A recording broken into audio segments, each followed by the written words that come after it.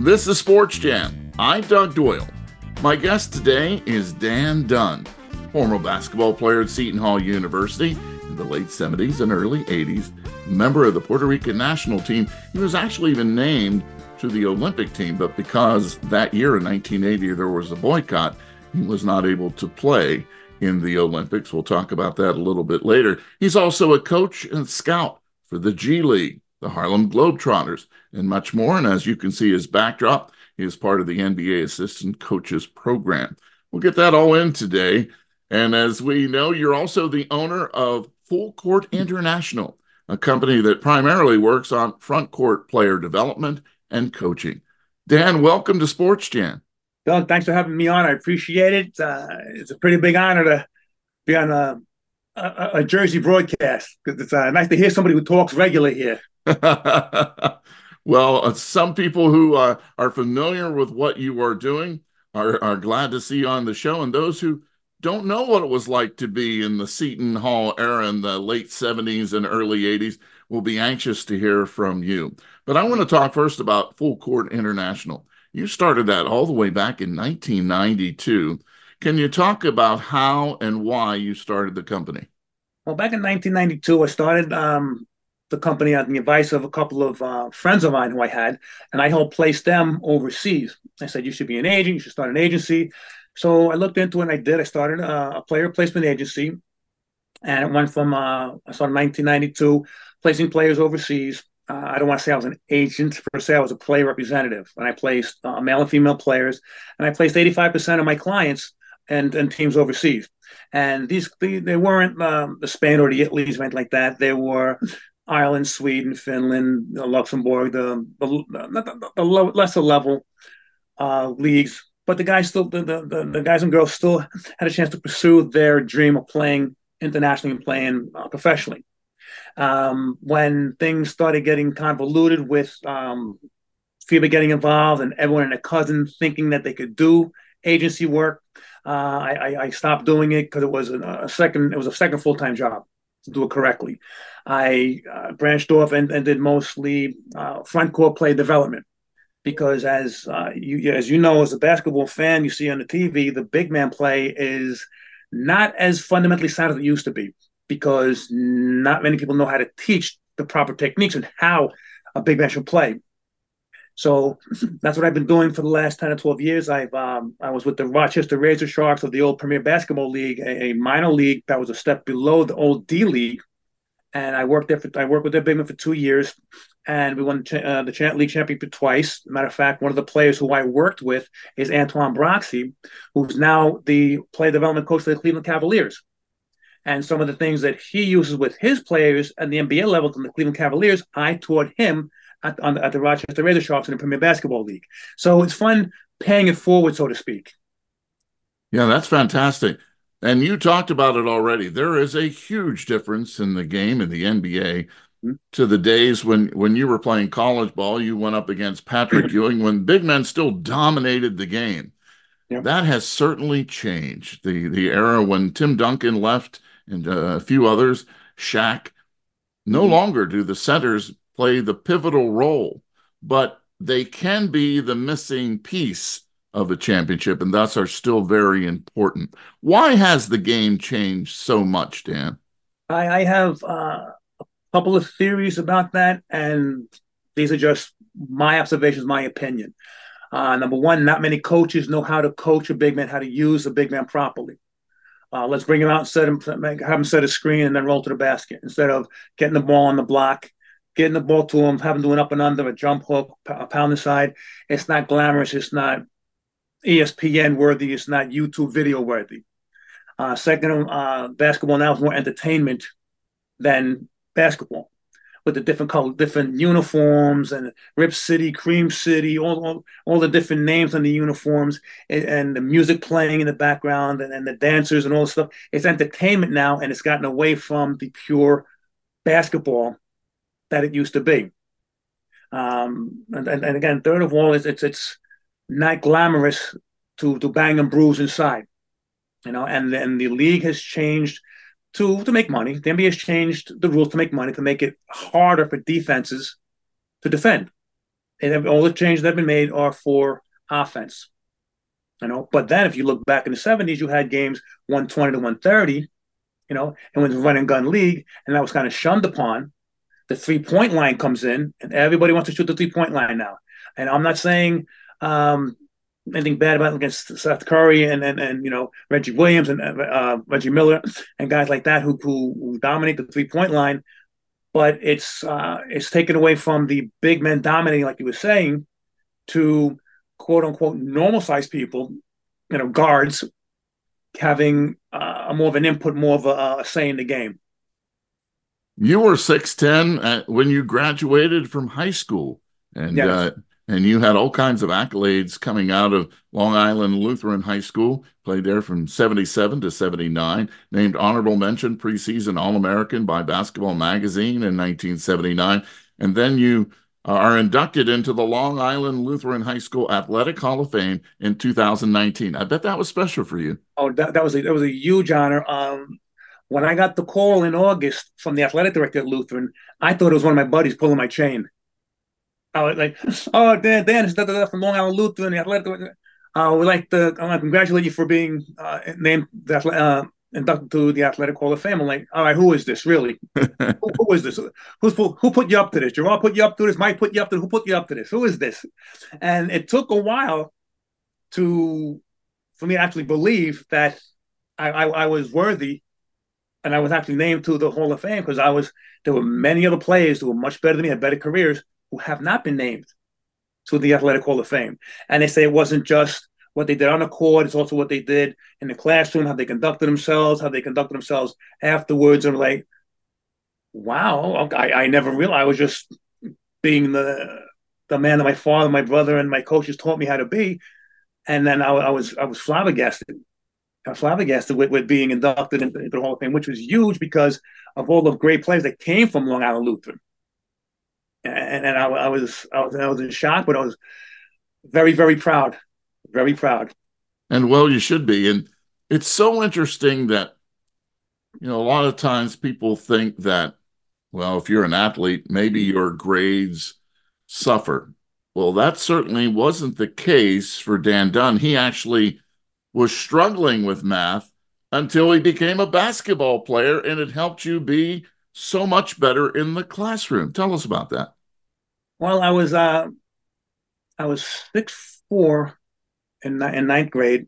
I had broken my foot playing tackle football with my friends. No, no give it. In the old days, how we used to do, kill the guy with the ball, and I broke my foot, and I was in a cast for when practice started, and my teacher, Mr. Urban, said I was struggling with the math, and he said, "Dan, are you going to be able to play basketball?" So yeah, Doc said I'll be able to get out of the cast at the certain day. And I just what we're going to do. I'm going to help you with the math, but you're going to play basketball. So I'm going to play basketball, and you're going to help me with the math, to pass the math, and not struggle to get a 65 or 66. I said, no, I'm going to help you, but you are going to do the work. I'm going to teach you. Fine. And I ended up working my tail off in math, learned the Pythagorean theorem and the algebra and all that other stuff, E equals MC hammer and all that good stuff, But and I ended up getting like 80 and stuff, and I'm like, wow, this is not as hard as I thought it was. Hello, And then the basketball was as equally as hard to learn, but as equally as hard work I had to put into. So my father would say, you get out what you put in. And I put the time in for the math. My grades went up. Everything I started working on my other classes a little bit harder. Those grades went up. And the basketball was hard because running, really, I got to run, and it's timed. And I couldn't walk and chew gum at the same time because I was like 6'4", 170 pounds, if that. And all the names that these kids would call me. And I was always head and shoulders bigger than everyone in my class. And I don't want to think now it's called being bullied, but back then it was like, you get picked on, you got to stand up for yourself, But I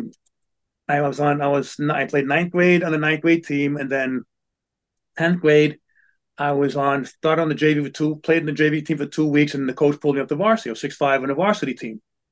And like Levittown Division Levittown Division in Long Island was a good school, a lot of tough kids. tough kids. And then you learned by either sink or swim. Sink or swim is easy to say it. Sink or swim is easy to say it. And the team wasn't really that good. It was senior late, and I was a sophomore. Now I was the one that, yeah, done, grab the bags, done, grab the ball. I was like the go for the rookie type of thing. So then I went to camp that summer. I saw one in a newspaper, summer camps. I went to a summer camp at Long Island Lutheran. So I go to Long Island Lutheran summer camp with Reverend Ed Vischer, and he's got and Reverend Ed Vischer was like he was the John Wooden of Long Island high school basketball back then, and that man changed my life to this day. I cannot thank him enough. God rest his soul. For the 1 year I had him, he brought me from suspect to prospect. And I went to the camp. I got the most improved player for the camp. My father said, "You're not going back to Division Avenue." We went and met with Reverend Vischer, and he was as sly as a fox, smart as a fox. Well, Mr. Dunne, your son's gonna have to come in here. He have to beat out this guy, this guy, this guy, this guy, this guy, and this guy. And I'm like, doesn't matter to me. I played against these guys in the summer league. I did okay against them, but my father had to come up with a plan, financial plan, because he was a retired construction worker, to pay for the school. And so I went to the school, and Reverend Vischer, I remember clearly on my schedule, my last class was gym with Reverend Vischer. So my last class, everyone was doing like English, science, social. I was in the gym with Reverend Vischer before practice, doing drop steps, doing up and unders, doing mambo steps, dribbling the ball, learning baby hooks, left hand and right hand, learning all the basics that a big man had to know back then that I still use today to teach the guys who I work with. And then all of a sudden, it was like going to Lutheran High School, basketball-wise and academically, was like the Wizard of Oz. The first part of the Wizard of Oz is black and white, and after the tornado and the house lands, and door with that door, and everything's in color, that's what it was like going to Long Island Lutheran High School. I was like, my God, the academics, the preparation for college. I remember going into social studies class, and they're telling us we have to write a term paper, one and a half spaces typed, margins of this erasable bond paper, and I'm like, yes, Mr. Dunne, can I just copy it out of the encyclopedia and hand it in? And they're like, they look at me like I had three heads, like, no, you can't do that. So it was, again, sink or swim. Yeah, what a great analogy of the Wizard of Oz. That puts it all in perspective. No, it changed my life. I remember the very first practice. We had to run, we call them monsters. Now they call them line touches. Used to be called suicides, But there were time, 30 seconds. First two, doesn't count. Dunne didn't make it. Everyone's looking at me. Dunne didn't make it. Doesn't count. Everyone's looking at me. I had 15 guys looking at me. You mother. These suicides don't count because of you. The football team captain, who was our starting forward, came up next to me, grabbed me by the jersey, say 2 steps behind me. I'll never forget this. Todd Dodge, this is the guy's name. Said, 2 steps behind me. I say 2 steps behind him. I started making them. I started making the suicides after a 4-hour practice. And then I'm equating this like going to like Marine boot camp. Having never experienced that, I can only imagine what it was like. But that was my introduction to Long Island Lutheran High School basketball and hard work. And that got me ready. That got me ready for college academically and basketball wise.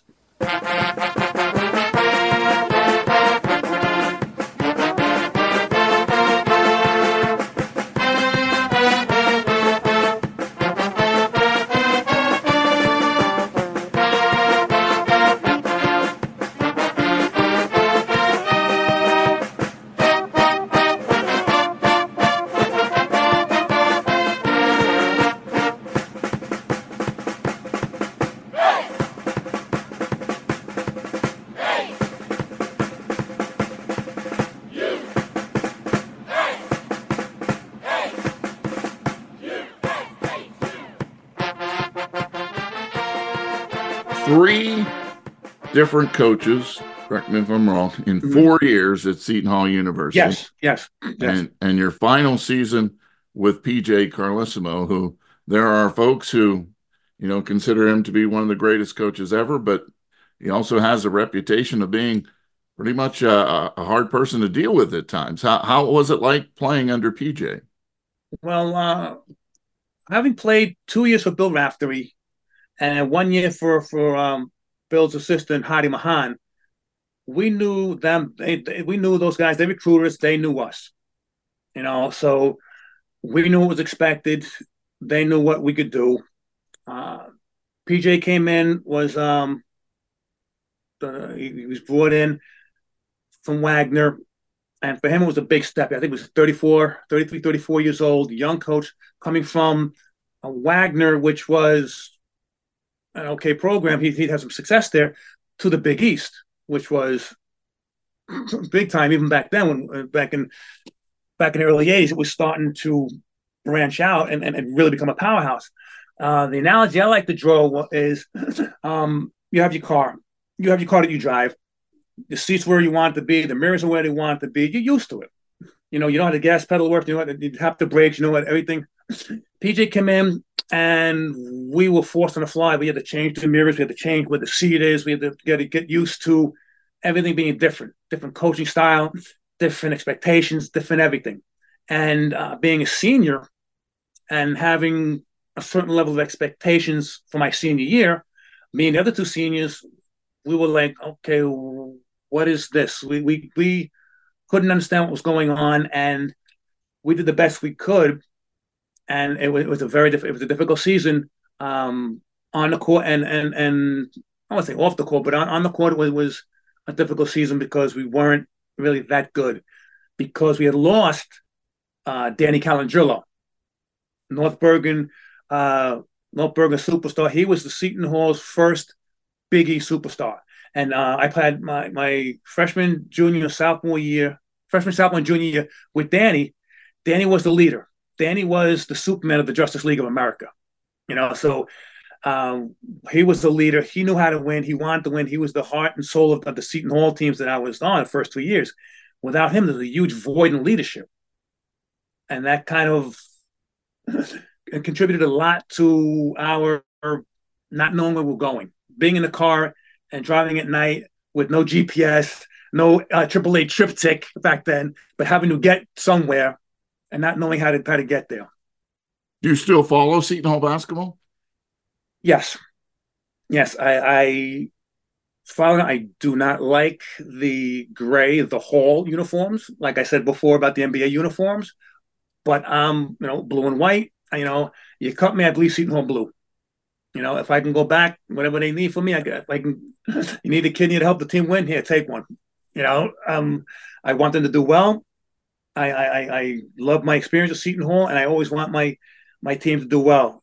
Losing to Rutgers always hurts. We can win the NCAA championship this year, but we still lost to Rutgers.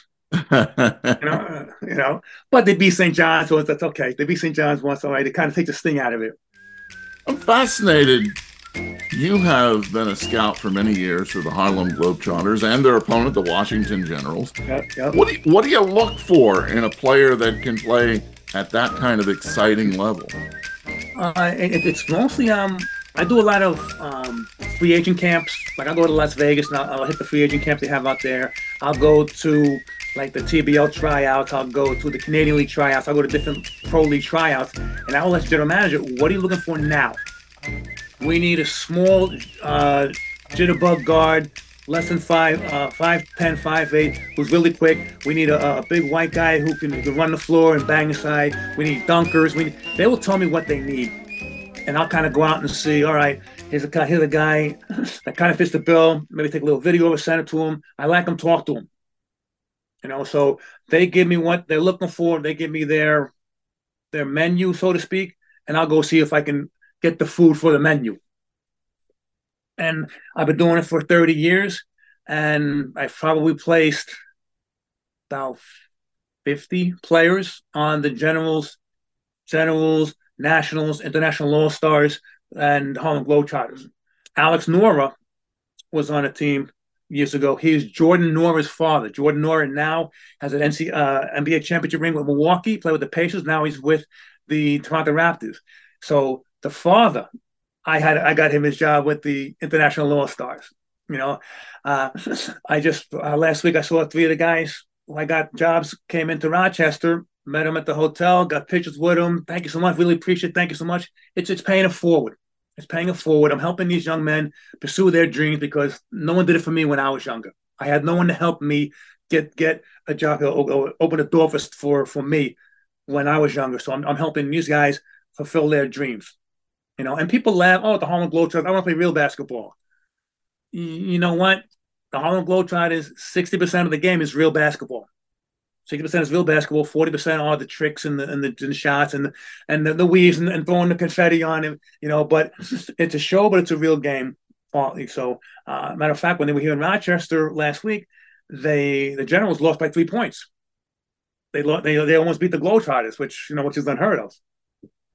It's certainly entertaining, and I mean, anybody who's played the game, when you watch those games, you know the talent that's involved there. Oh, There's some oh yeah. players that maybe just don't fit into the G League or NBA, Mm-hmm. scheme, but they have all the skills of some great players.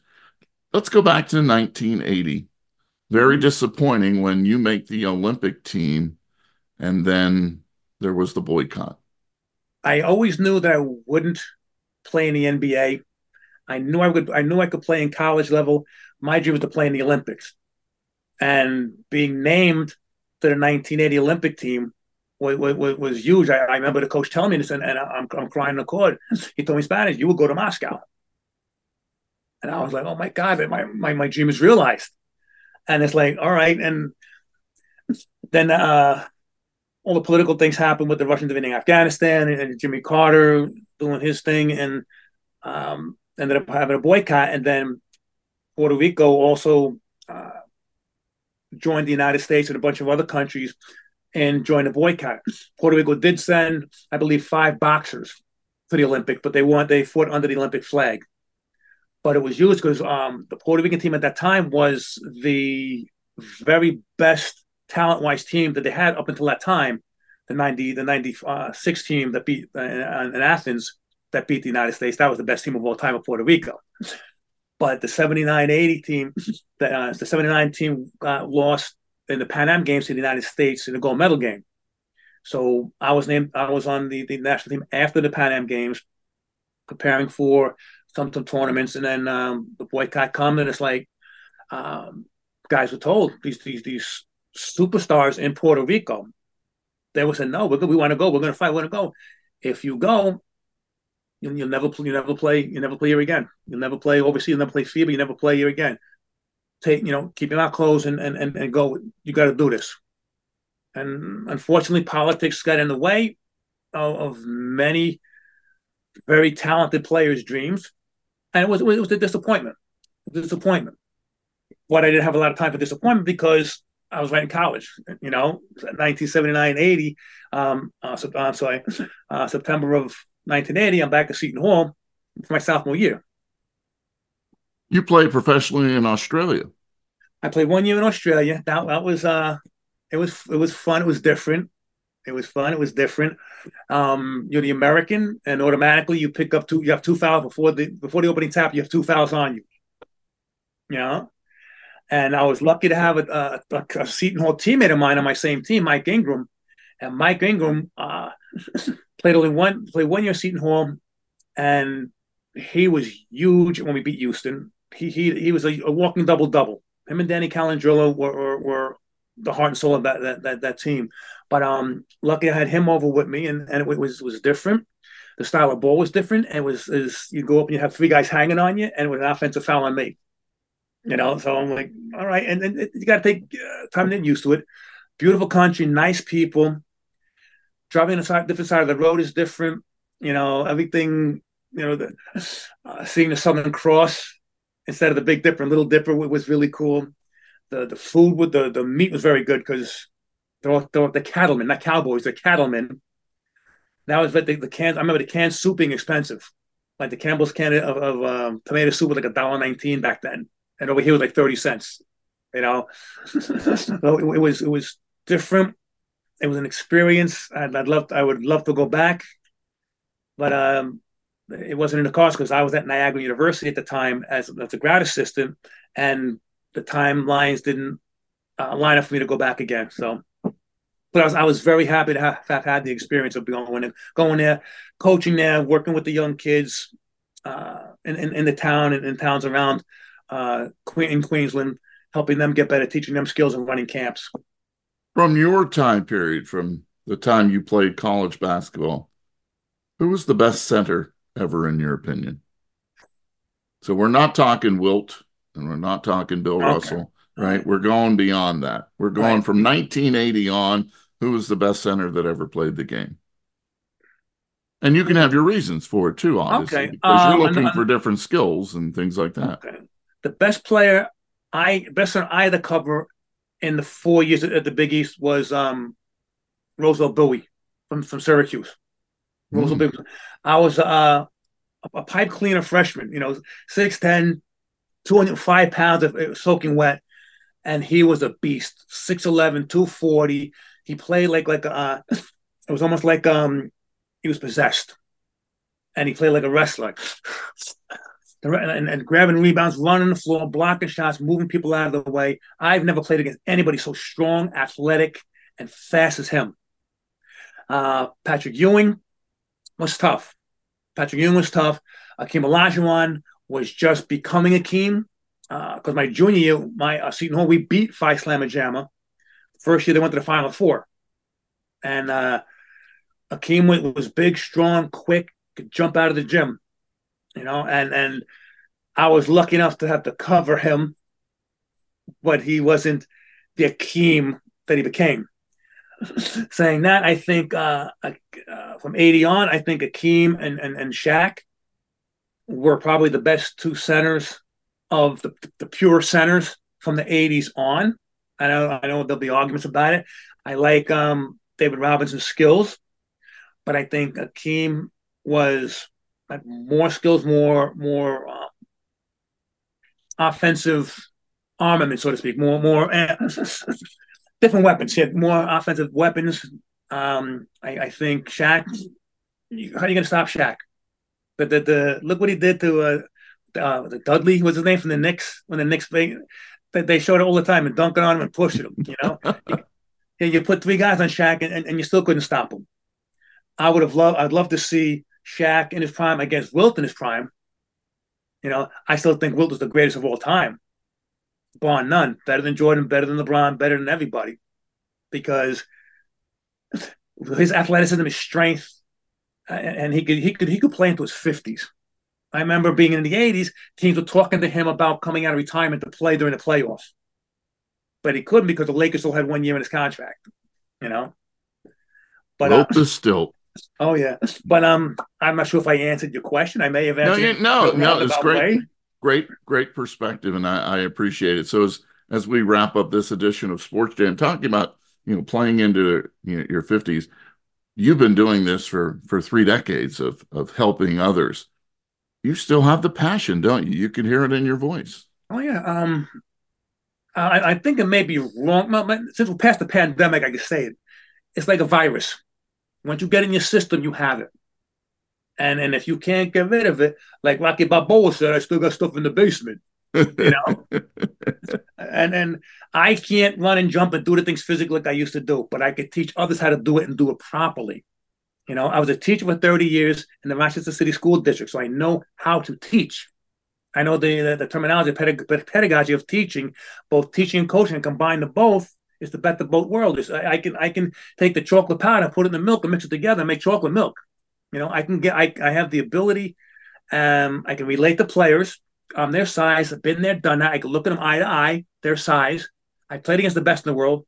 I was beat by him, but I played against the best in the world at my time, and I hung tough. I tell people like yourself, I played in the era of the heavyweight boxers: Muhammad Ali, Joe Frazier, Ken Norton, George Foreman. Right? I was Jerry Quarry. I was the Joe Bugner. I was the guy that can get in the ring. I was good enough to get in the ring with him, good enough to get a couple good shots in.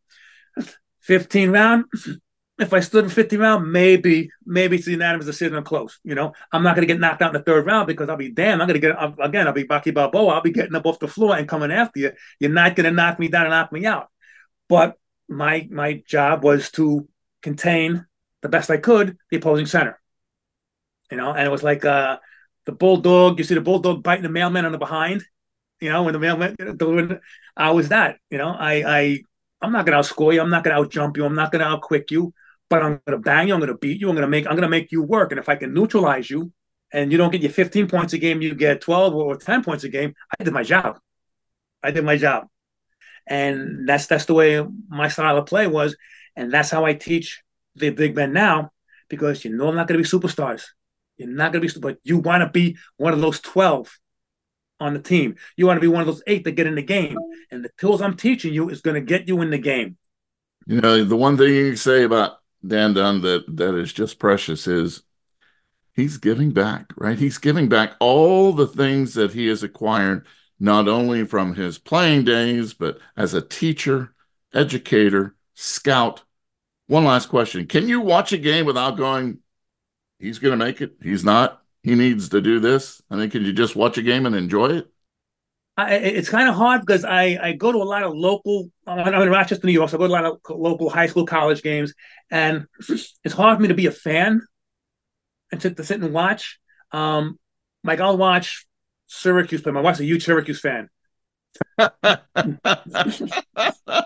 I have some very good friends who play the Syracuse, and I can watch the game and I'll watch the opponent, and I won't. I'll keep my mouth closed, and I'll be a fan, I'll pull for Syracuse because it makes my wife happy, And plus, they don't play Seton Hall anymore, so that's good. But it's hard for me to be a fan of the game and not analytically or critically break these down. This guy pushed. Why are you not pressuring him on the guard? Can't handle the ball. Get up on him, pressure him. Deny the wing pass. Get over the starting the offense up to the right. Get up to deny the wing. And I'm saying this in my mind. I'm like, why isn't the coach seeing this? And so I got to take a step back or downshift a little bit, because they're in the hot seat. I'm not. It's easy to be up in the peanut gallery, throwing stones at whoever's making the calls. I've been there, done that, but the passion's still there, and the desire to help these guys get better and to see certain things not get done. That's back in our time. It was coaching 101. It's frustrating, but it's like, I'm not in that position anymore. I'm not in that position, so I can't say anything about it. That's why he is with the NBA's assistant coaches program, as well as scout for the Harlem Globetrotters, Washington Generals, doing all kinds of things for kids. He's Dan Dunne, and he's been our guest on SportsJam. It's been a pleasure, Dan. Thanks for joining us. Doug, thank you so much. I really appreciate your time. Hopefully, you got some good nuggets out of this and some good stories. Absolutely. So thanks, Dan. Take care.